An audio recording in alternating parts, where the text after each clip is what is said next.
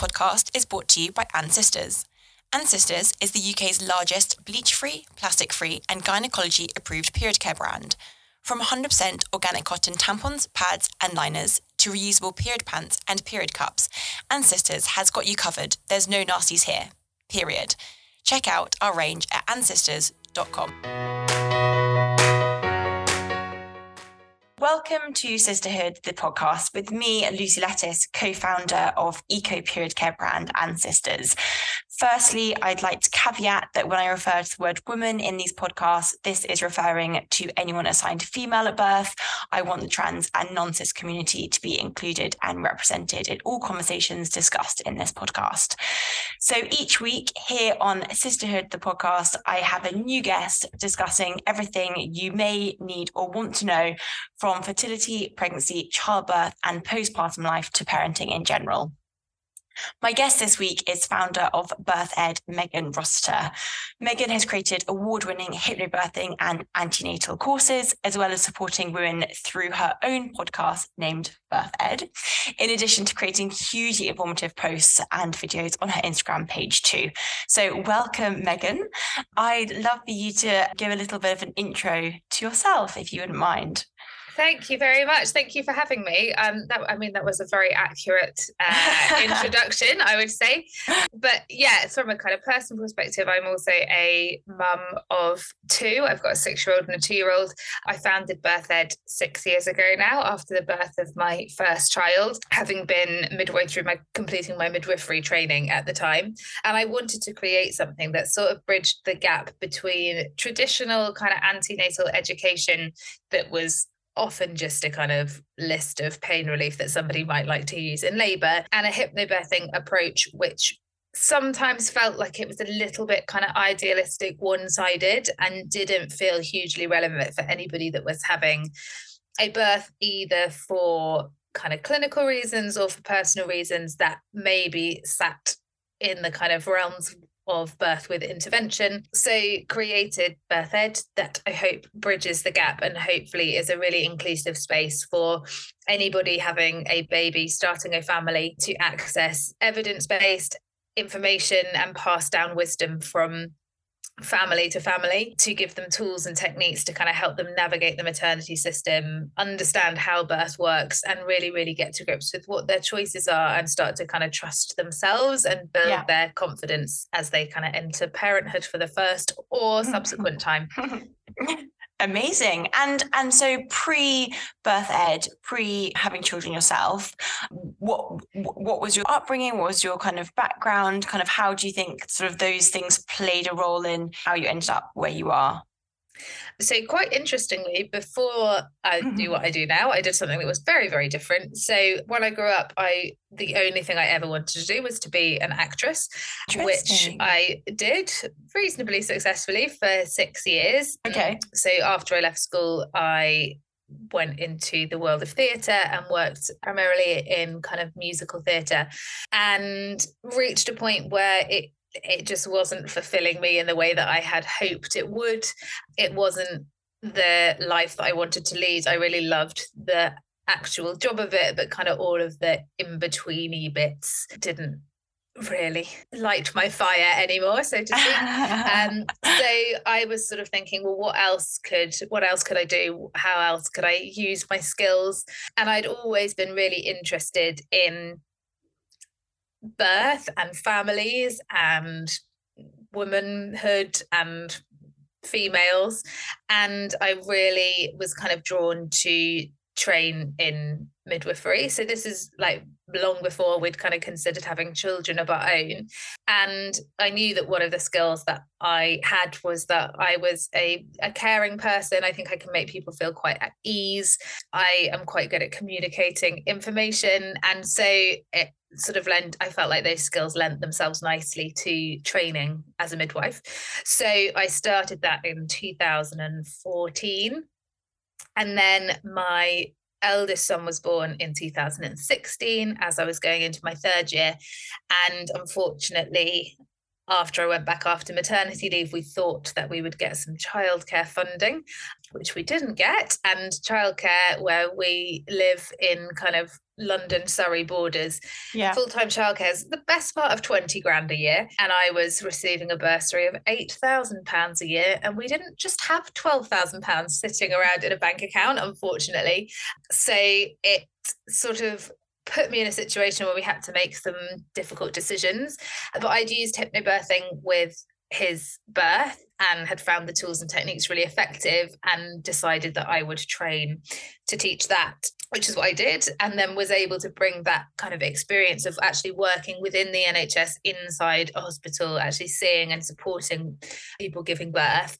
That hopefully put me in quite a unique position, that I wasn't working within the NHS anymore, and I had the skills and understanding of kind of how hypnobirthing works to create what is now birth ed. And at the time, it was a really, really difficult decision to make. But, you know, when you look back in hindsight, I feel like I've carved out a space for myself in the world of maternity, and a space that I absolutely love being in.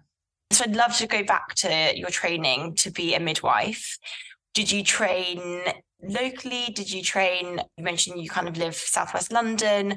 How did your training work? So I was at Kingston St George's University, which is mainly out of St George's up in London. Yeah. And it was a full-time degree course. So that was split between kind of lectures in university and training, actually supporting women in the community, families in the community, and on labour ward, birth centre.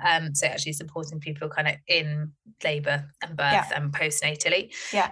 And it was a really, really fascinating insight into how birth works, the world of maternity, how the NHS runs and the system of the NHS runs.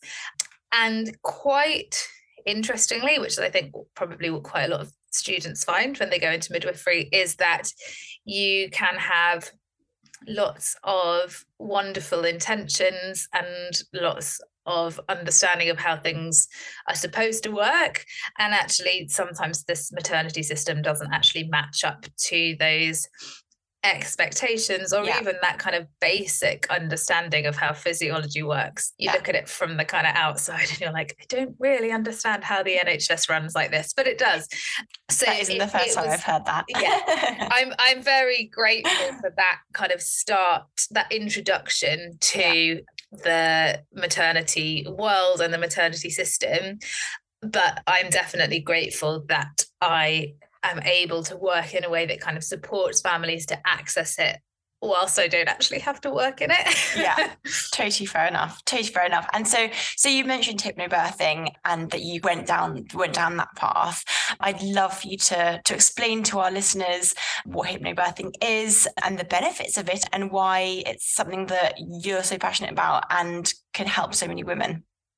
So I always think the first thing to point out about hypnobirthing is that it just has a really stupid name. So if you've heard me say hypnobirthing so far in this podcast, you're like, oh, well, she sounds insane.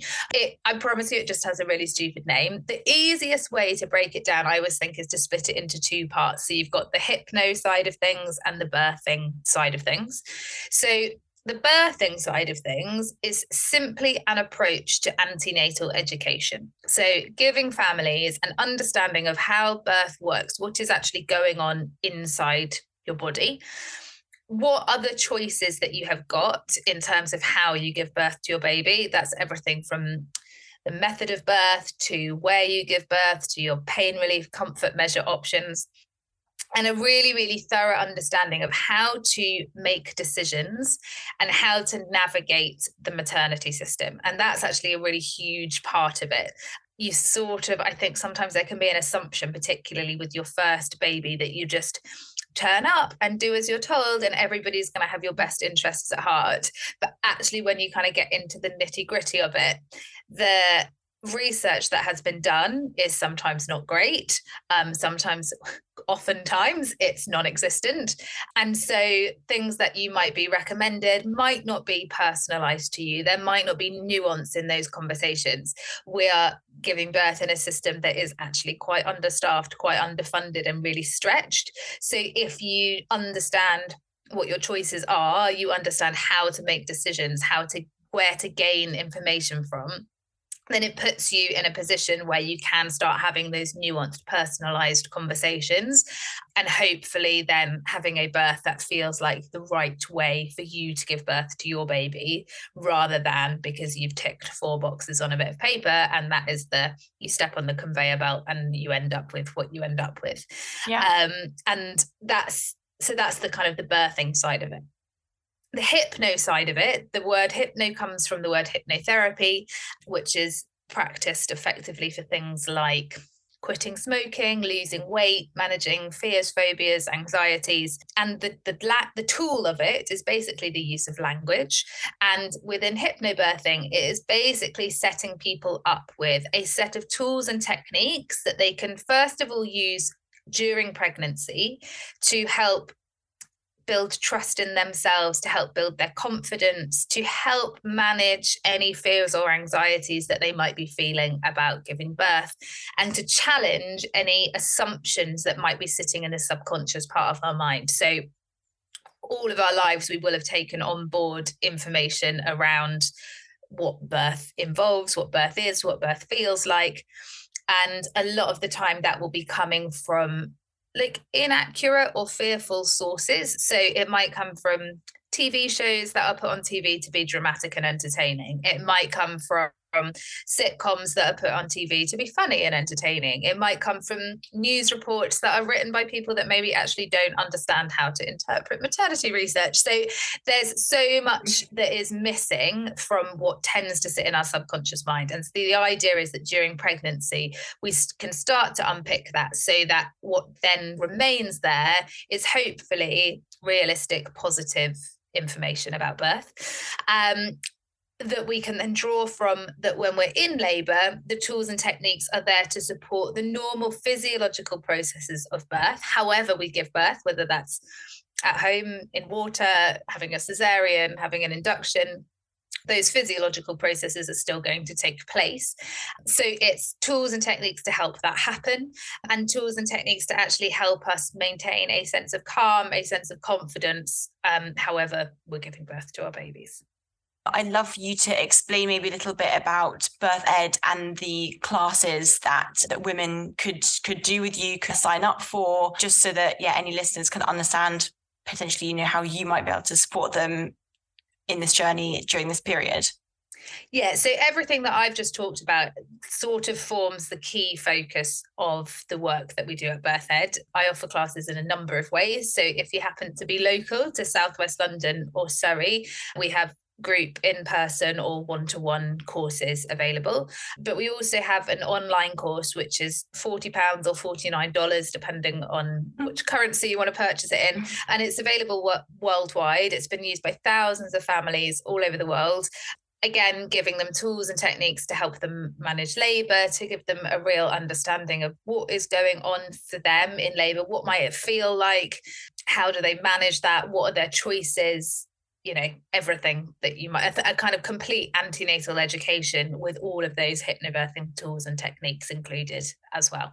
Yeah, amazing.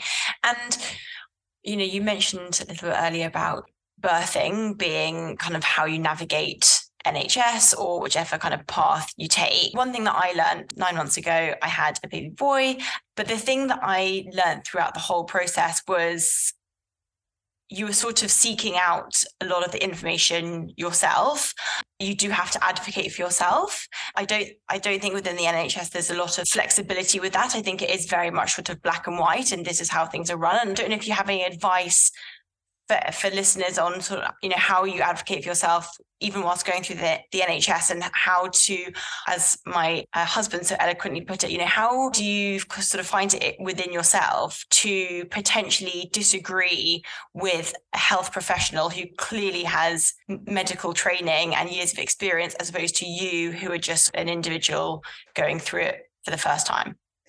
Yeah, and it is a really difficult thing to do, but it is a really valuable and important thing to do. And I think it is important to point out that there are like absolute gems working in the NHS who really, if you can land with the right midwife or the right obstetrician that will really, really advocate for you and will really present your options in a way that you feel able to make the choices for yourself. However, if you don't know who those people are, it can be hit and miss whether you happen to land in the hands of one of those people or whether you happen to land with somebody else.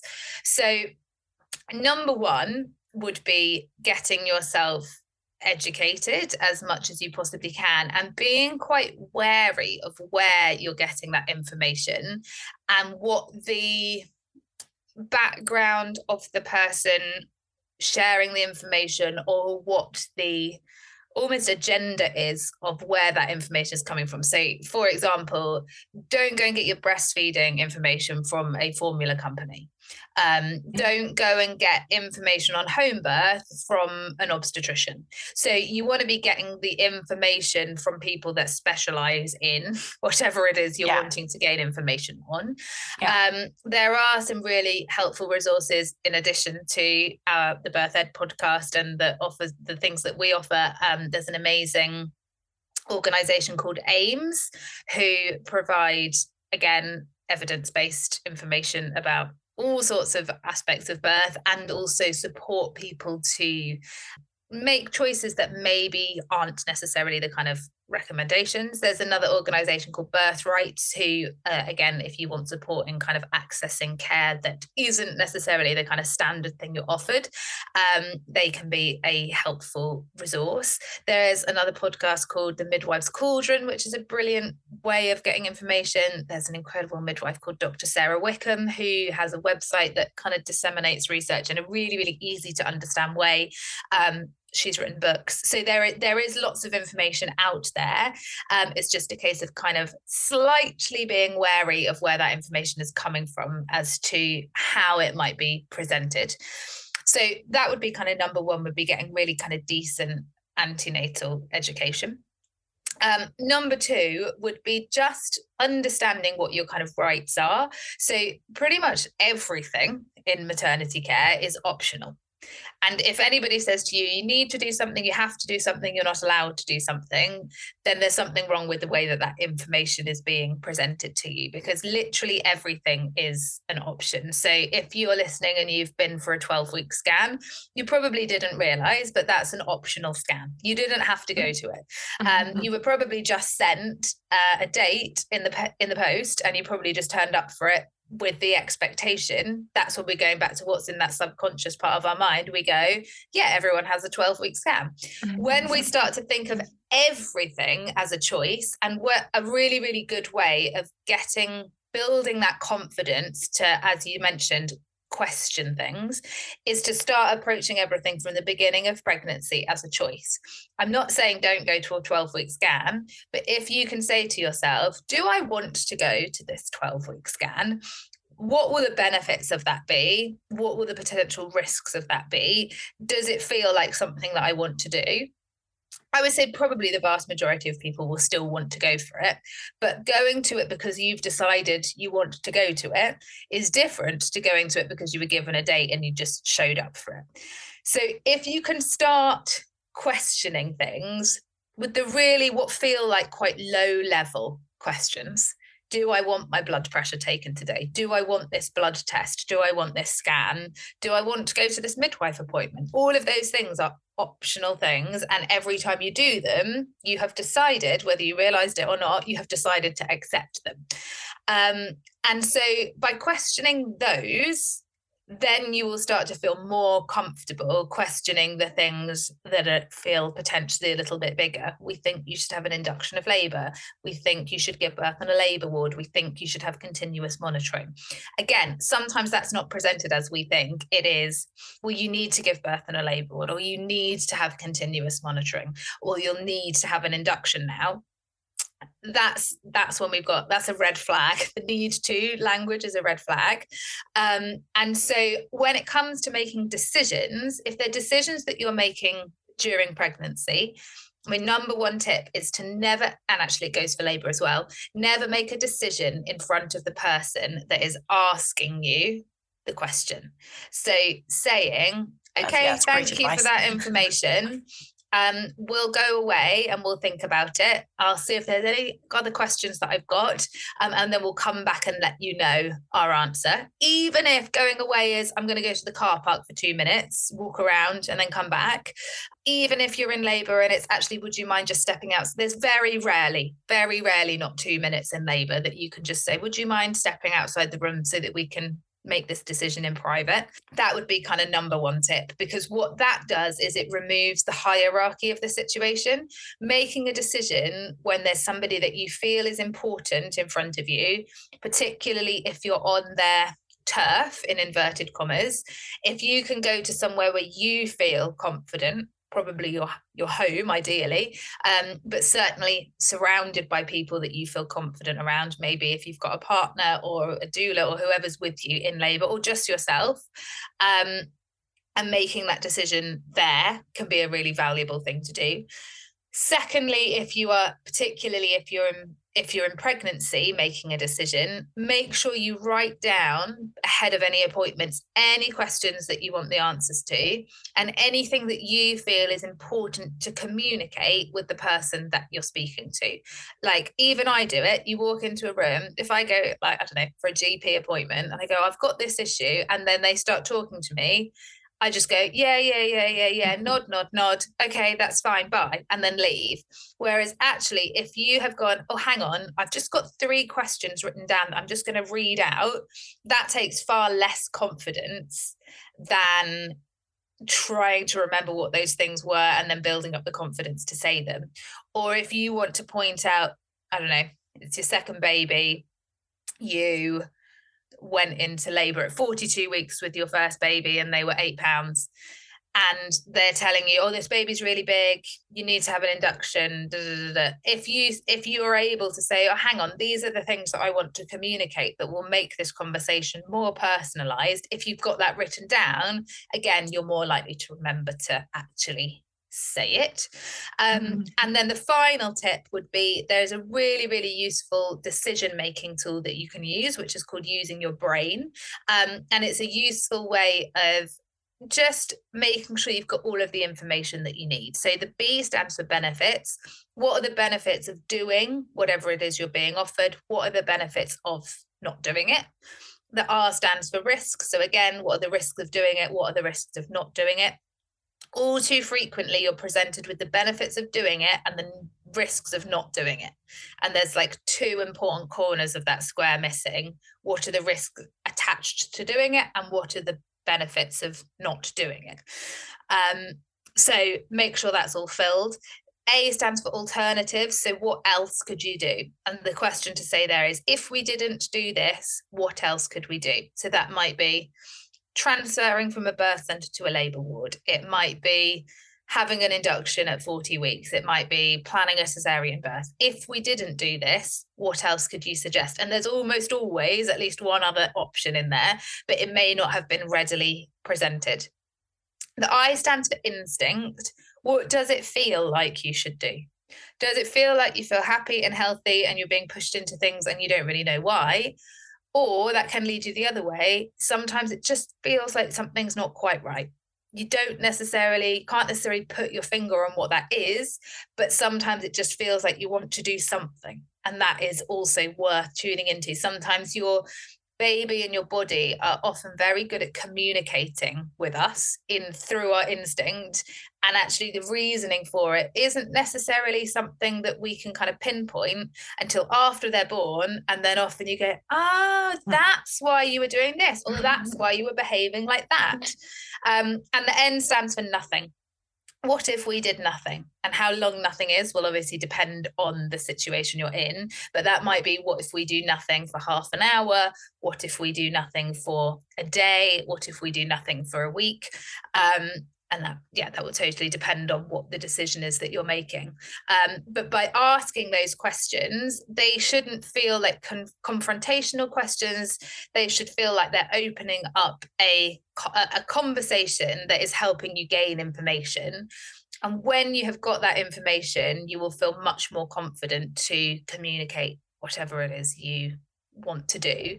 And the reason why it is so important to feel centered in any decision making, and this goes for birth, but also all healthcare life decisions, is that there is a really big difference between doing something because somebody told you to do it and doing something because you felt like you decided to do it. So, for example, going in for an induction of labour, it's very different to go in for an induction of labour because you felt like somebody made you, to going into an induction of labour because you felt like you had all of the information that you needed and you decided that that was the right way to give birth to your baby. Even if ultimately the outcomes of how those births unfolded end up being the same, the way that you feel about those births is very different. And that's why I always put so much focus on decision making and navigating the system. And particularly with your first baby, this is the first step into advocating for your children, basically. And this is what will then become basically a lifetime of you as a parent thinking about their needs and potentially having uncomfortable conversations with somebody about what it is you want for them. And I think sometimes with second, third babies, it's easier because you've potentially had a little bit of now practice and experience going, oh, actually, I need to communicate with my mother-in-law about how we've decided to discipline our child. I need to communicate with our nursery about how we've decided to potty train them. I've needed to communicate with school about what we think about homework. And you've had that practice. And so thinking of those choices that you're making in pregnancy, not as choices for yourself, but as choices for your baby, starts to separate that, oh, I'm just being selfish, I'm putting myself first. You're never making decisions for yourself. You're making decisions that feel right for you as a family and for your unborn child. And I think sometimes that there's something about having like a little baby with you 24/7 that can just give you a little bit of confidence. If you ever feel like you don't have confidence in yourself, just put your hand on your bump and be like, oh yeah, hang on, I'm not going in here on my own. I'm not having this conversation on my own. This decision isn't about me. It is about like this baby who I completely adore already. And it can give you a little bit of perspective, I think. Yeah, totally. I mean, the comment on having a baby inside you, and even to be honest, when baby arrives, touch a tiny bit about it in this podcast and in terms of how you feel about yourself. And if you're sort of like a shy person, that they're almost sort of an added part of you, but you almost feel more confident because of them. That's another story. That's such fantastic advice. And I can't agree more. I definitely didn't have that mindset at the beginning of my pregnancy. And I was in that very similar position, which, you know, you mentioned it. And I'm sure there are many other women in that position who have to decide if they're going to have an induction. That was me, and definitely in the moment I felt that I wasn't making a choice. I didn't have enough time to think about it. In the end, I did decide what I wanted to do, but it was really quick. Like how I felt in that moment of not feeling like I was advocating for myself was a super steep learning curve, because when I had agreed to have an induction, first step was a balloon catheter. I think that's right.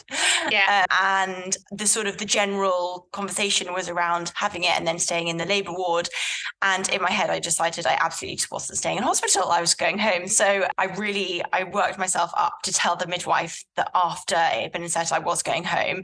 And I sort of blurted it out. And at the end, she said, "It's absolutely fine." She said, "How long have you been practicing that in your head?" It was a steep learning curve for me to decide in that moment that I needed to be at home if I was going to have it. And that was the choice I had to make.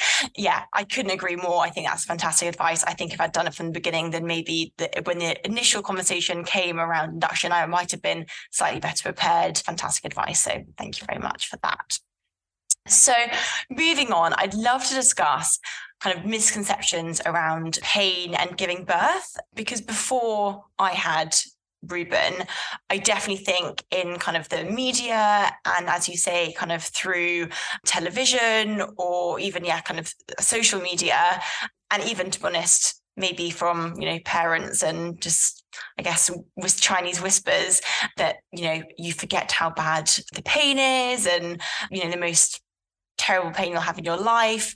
But in my experience, I found birth to be amazing. I was very lucky that I had an amazing kind of birth experience. But I think for a lot of women, there is this kind of fear of intense pain, kind of undescribable pain. I don't know if you are able to share some insights or advice for women who may feel concerned about childbirth being painful and what we're sort of taught and might hear in the media and actually what's reality.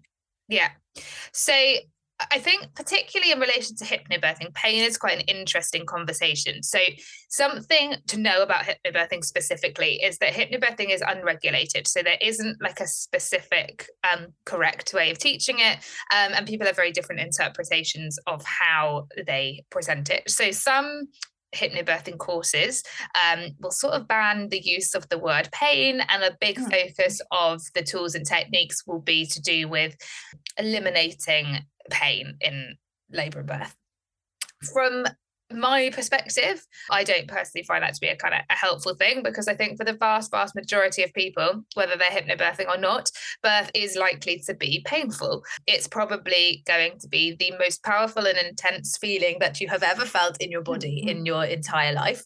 However, the sensations of labour and birth, particularly physiological sensations, so a labour that has started spontaneously on its own, it hasn't been brought on artificially, and particularly a labour that is then allowed to unfold in an environment where somebody feels safe and relaxed and unobserved and undisturbed, which is what we basically need for birth to unfold in the way that we expect.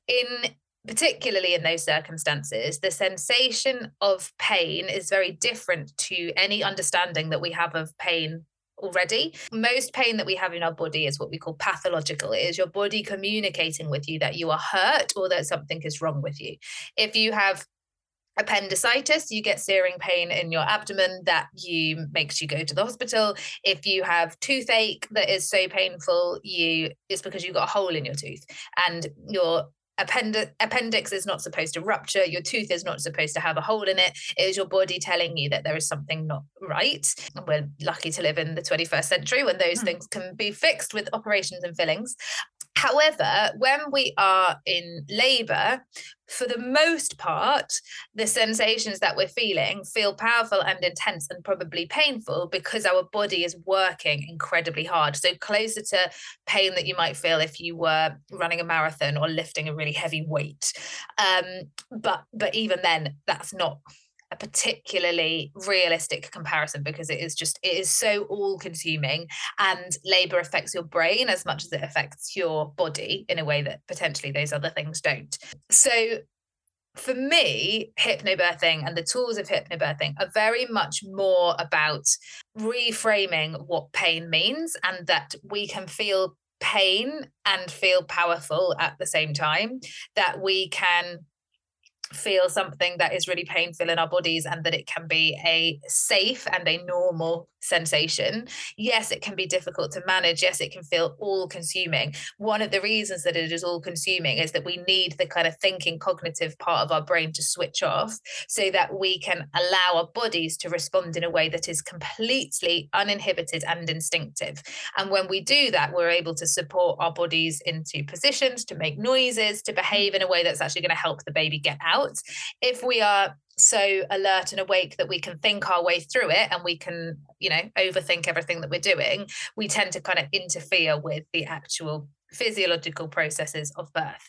It is helpful to know that sometimes pain in birth can be pathological, or so related to something that isn't physiology. So pathology basically means like illness. And so if a pain is in a strange place, it doesn't have breaks, it's completely unbearable, it may be your body communicating that perhaps your baby is in a very difficult position, or that you need to behave in a certain way, or it might be, your body saying, actually, this isn't the uterus, this is the kidneys, this is the bladder, this is something else that is not okay. And you can get a really, really, without even understanding the biology of what's going on in your body, you can actually identify what feels like safe, physiological, normal, yes, powerful, intense pain, and what feels like, something's just not right. This is not supposed to feel like this. And induction, which we've kind of mentioned already, is a slight anomaly here, because induction is the bringing on of a physiological process artificially. So we do know that when a labour is induced, it can feel more painful, and that is to do with the hormones that are in control of labour and birth. So when you are in labour, you make a whole cocktail of hormones, but one of them is called oxytocin. Oxytocin is like your love hormone, your happy hormone. When oxytocin is created within our bodies, it can do something that is called crossing the blood-brain barrier. So the oxytocin can go into our brains, and when oxytocin goes into our brains, it makes us feel more comfortable, it makes us feel happy, it makes us feel, it's the like happy love hormone. When we have an induction of labor, which involves synthetic oxytocin, so a kind of chemically artificially made version of a natural hormone in our body, it affects the uterus in the correct way. So it can cause the uterus to contract like it would in labor, but it cannot cross the blood-brain barrier. So artificial oxytocin can't get into our brains. So it can tell the uterus to do what the uterus needs to do, which is the part of our body generally that's painful in labor. But because it's not getting into our brains, it doesn't also make us feel happy and loving and good and comfortable. And so there can be disruptions along the way that can contribute to higher levels of pain in labour. But a lot of how we're able to kind of manage those sensations is actually to do with our environment, our mindset, the comfort measures, coping techniques that we have got. And when we are continuously sold the message that no one would ever be able to cope with labour without an epidural, that labour has to happen within a hospital, all of those things are things that contribute to higher levels of pain because of the way that it affects our mindset and the way that then affects the way we're behaving in labour. Amazing. And the fake happy hormone, that's the syntocinon. Yes. Yeah. Right. So in the UK, we call it syntocinon. You might see it online written down as Pitocin, which is what they call it in America. I think that's like a brand name of the chemical name, which is syntocin. Right. I'd love to discuss now something a little bit more kind of personal. Why do you love what you do? Why is it important? Why is this kind of an area that we need to be talking about more? I think it goes like right back to when we're little girls, basically, and how we aren't really taught to embrace that part of ourselves. We're not really taught to understand or trust our bodies. We spend basically most of our lives being trained not to listen to our bodies. Like, how frequently, if people are listening to this now, do you need the toilet? Are you not going to the toilet? How frequently, we're told at school, no, you can go to the toilet at lunchtime. We're being constantly conditioned throughout our lives to not listen to, understand, trust our bodies. Sex education in school is, go near a penis and you'll get pregnant. Like, there is absolutely zero understanding of how our bodies work and how they influence our emotions and our feelings and our relationships. And so I think it kind of goes right back to there, which then, because we've had that grounding, by the time we get to falling pregnant or trying to conceive even, we go, hang on, how come I'm not getting pregnant? There's a penis over there and I haven't got pregnant yet. I thought if I wasn't using a condom, that was it. I would have 100 children. And so it's sometimes during that period, the kind of we've decided to have a baby, trying to conceive period, that women actually really start to get to understand their body and the signs and signals that it is showing to them every day. Sometimes people fall pregnant easily, and it's not until they actually are in pregnancy that they start to connect with their body. And for some people, it's not even until they have their kind of second or third baby that they realize what importance their body brings in terms of communicating with them and telling them things that would make their lives a hell of a lot easier if they kind of just listened to it. And then, because we try to do all of this, we try to exist as women in a world that was essentially created by and for men, we are left in a situation where we are unable to respond to menstruating. We are unable to rest when we're pregnant. We are unable to bring up our children in the way that we might otherwise have wanted to, because the power that brings, the power that being pregnant, giving birth, breastfeeding, whatever it is, the things that the female body can do are not valued or respected. And sometimes they're even kind of belittled, that if you want to celebrate them, then you're almost being kind of anti-feminist, because we should be equal to men. And I think it's about identifying the difference between equity and equality. So equality is giving men and women the same thing, or people that identify in one way or another the same thing. Whereas equity is making sure they have the kind of the same opportunities in whatever way they need to, rather than giving them the same thing. So, you know, supporting somebody who has a period once a month might be, okay, well, on those days, if you need to work from home, if you need to be more flexible, if you need to be more restful, creating a world where they're able to do that. Doesn't mean that you have to do that for men as well, because they're not menstruating at that time, but that will put people kind of on a equal footing without giving them exactly the same thing. And so I think a lot of it, and then that plays right into the maternity system that was created as it stands at the moment, pretty much by male obstetricians. Most of our understanding of what birth is currently comes from not passed down wisdom from people, probably females that have been supporting birth and seeing it unfold and understanding that birth is not a mechanical biological process only. It is also a spiritual, emotional, sacred, transformative experience. And at the moment, we're really in a place that we have massively separated the two. And we are thinking of birth as a mechanism for getting a baby out. And actually, it is so much more holistic than that, regardless of how that happens, whether that's somebody having a cesarean birth in a hospital at home. That transformation is still going to happen, and it really needs to be protected. And I think that's one of my big aims with the work that I'm doing through Birth Ed, is to give people an understanding of that and all of the kind of history and politics that surround it, because you cannot separate it, unfortunately, from politics and money and everything else that is that they're actually the big drivers behind the way that we are experiencing birth in 2023.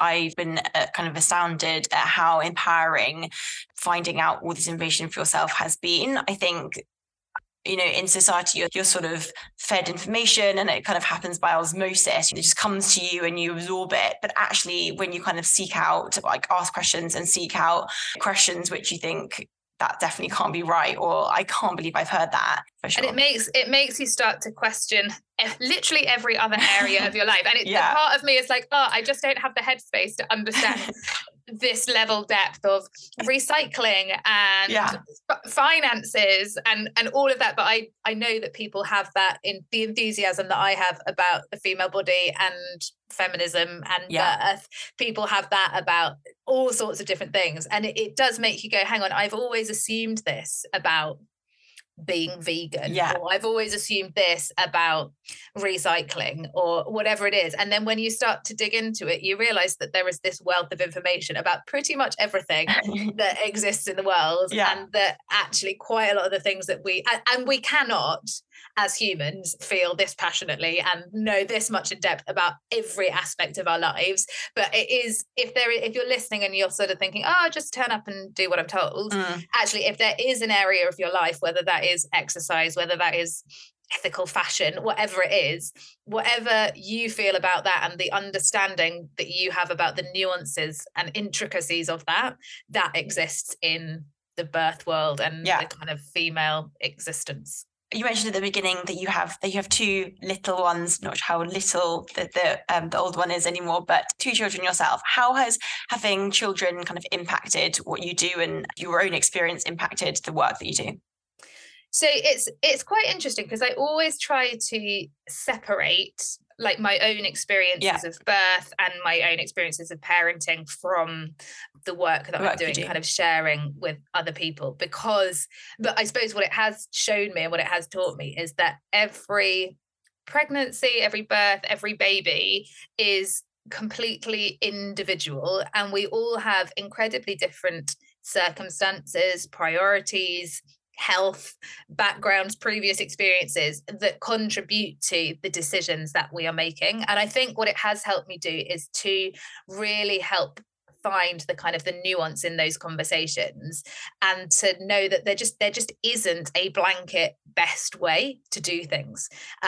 Even from one child to another in our own experience, we've parented them in slightly different ways, or in some ways very different ways, as that knowledge and experience and circumstances have kind of shaped it. And I think what that has shown me is that actually supporting families to make choices that feel right for themselves, even if that's completely different to anything that I would have done, is really a really kind of valuable part of our work, and a really, really important thread that runs through everything that we do.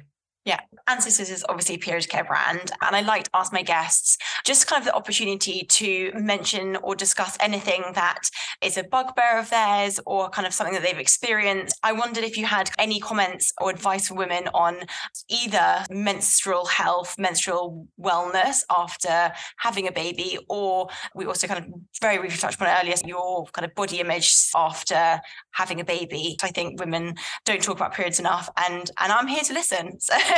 Yeah, absolutely. Well, I think that is one thing that does come from after you've had a baby. You suddenly become very comfortable talking about bodily fluids, vaginas. You just don't care in a way that you kind of you're like, hello, nice to meet you. I've had a 3rd-degree tear. Oh, by the way, this is my name. And so it does become, it hopefully makes people more comfortable having those conversations. Yeah, definitely. I mean, my number, not even related to the work that I do, but just from kind of me as somebody who has periods, something that I literally recommend to all of my friends, especially if they haven't had children yet, is to track your menstrual cycle and everything that happens in between it. So in terms of, I think so often we go, I want to conceive. Okay, well, it's 14 days after my period, so I must be ovulating. And you go, hang on, there are so many ways that you can know that is happening. Yeah. And tracking everything from how that affects your mood to your energy. And this is something I started doing probably about 10 years ago now, so long before my first child was born, and also relevant as to whether you're on hormonal contraceptive or not, and how that is affecting things. Absolutely. And when you start to get a real understanding of how the menstrual cycle works, and how your menstrual cycle works, and how it affects you, when you have those days that you're like, oh my God, I need to change jobs, I need to do something, you're having an absolute meltdown. Yeah. You can literally look and be like, oh no, it's fine. In 2 days, I'll be fine. I won't be thinking this anymore at all. Yeah. And it is astonishing how good an insight it gives you into your behavior, your emotions. So I would definitely recommend that. And again, encouraging the brand here. I have been a user of reusable menstrual products for over 10 years, even before they became sort of hopefully fashionable like they might be getting now. And really interestingly, my period pain massively reduced after using reusable products. And I think it's just to do with not putting chemicals in your body, not putting something that's not really supposed to kind of be there. And really, really transformed things in terms of making things more comfortable. Yeah. So I would definitely recommend doing that as well. Also good for the planet. But also just postnatally, is it will, particularly if you are breastfeeding, it does take a while for your menstrual cycles to return to what they kind of previously looked like, and they might be a bit kind of haywire for a while. And so tracking them there can be even more important, because then you get to see eventually when things have started to become more regular and understandable for you. And again, if you want to conceive any more children in the future, helpful to kind of have, if you've got a year's worth of understanding of how your body's working, then you're at least setting yourselves up to kind of know what is going on. But really, really knowing and understanding your body, ideally before you're even pregnant for the first time, sets you up, definitely. Beautifully. I think the thing about tracking your cycle is it's so personal to you. And I think that's what's so unique and special about it. And as you say, it can be completely invaluable, because, even if all your friends are tracking their cycles, yours will definitely be different. And I think, as you say, kind of understanding when you might be ovulating, when you might have really intense pain, how long your bleed might last, is totally unique to you. Menstrual flows and bleeds are different. So I think that goes back to my previous point of knowledge is power, and taking the power back into your own hands. It affects all sorts of things. So I've got a good friend who's diabetic, and she was recommended to track her cycle because it affects her blood sugar levels. So the way that she responds to diabetes is different. And this is when we go back to thinking about research and what is researched, is that so frequently research is either just done on everyone or it's done on men. On men, and then transferred to women. And so I think I was reading a bit of research about how menstrual cycle affects female athletes and when they're getting their personal bests, depending on where they are in their menstrual cycle. And it's things like that you're like, that is what is not taken into research, not just about pregnancy and birth, but anything that we access in terms of healthcare, lives in general, is that it very, very infrequently takes into account the nuance of being a woman in that situation. There's an incredible book, you'd love it. It's called, can I swear on this podcast? Technically, I'm not swearing. That's fine. It's called Bitch, but bitch as in female dog. I can't remember who it's by, but it is basically like unpicking most of the research into animals that was done since Darwin, because it was almost all of it was done through a very, very male lens, and how assumptions were made about males of the species. And then so much research is just there in like an echo chamber to go, look, see, men are the violent ones, men are the strong ones. And then actually you look at different species of animals and you go, hang on, that spider woman kills all the male spiders. Maybe in different species it's different. And it's absolutely fascinating as to how much of what we think we know about the animal kingdom, which plays out into humans, is actually just assumptions made because of the cultural sexism that existed in society when the research was being done. And we still have tons of cultural sexism being in our maternity research and everything. Yeah, totally. So moving on now to quickfire questions. There's no right or wrong answer. This is just the first thing that comes to your head. So I apologise if they're really difficult. Okay, first is a favourite quote, motto or affirmation. My favourite quote, motto or affirmation in relation to parenting is pick your battles. Great, good one. How much sleep you're currently averaging a night? Ooh, well, it's probably the best it's been in 2 years, but I do have a 2-year-old that doesn't sleep all night. So we're probably erring on 6 or 7 hours with maybe one wake up in between.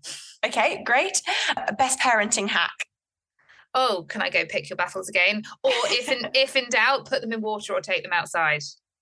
Oh, fun. Yeah, if anything's ever not working, that generally fixes Put them in water, love that. Yeah, bath, swimming pool, rain.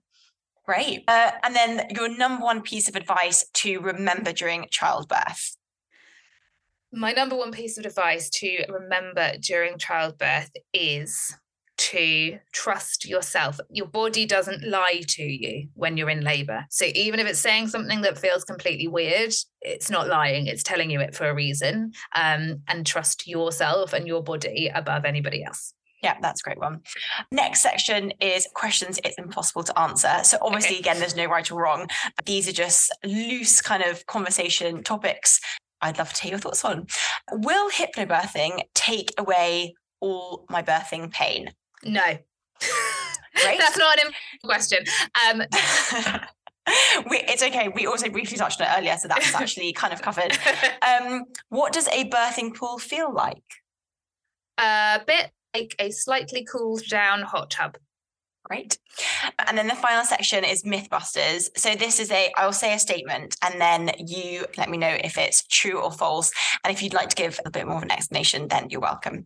So the first Mythbuster is pregnant women have more nausea if they're expecting a girl. False. Okay. And sorry, I did actually slightly miss that. Did you say more nausea? More nausea if they're expecting that.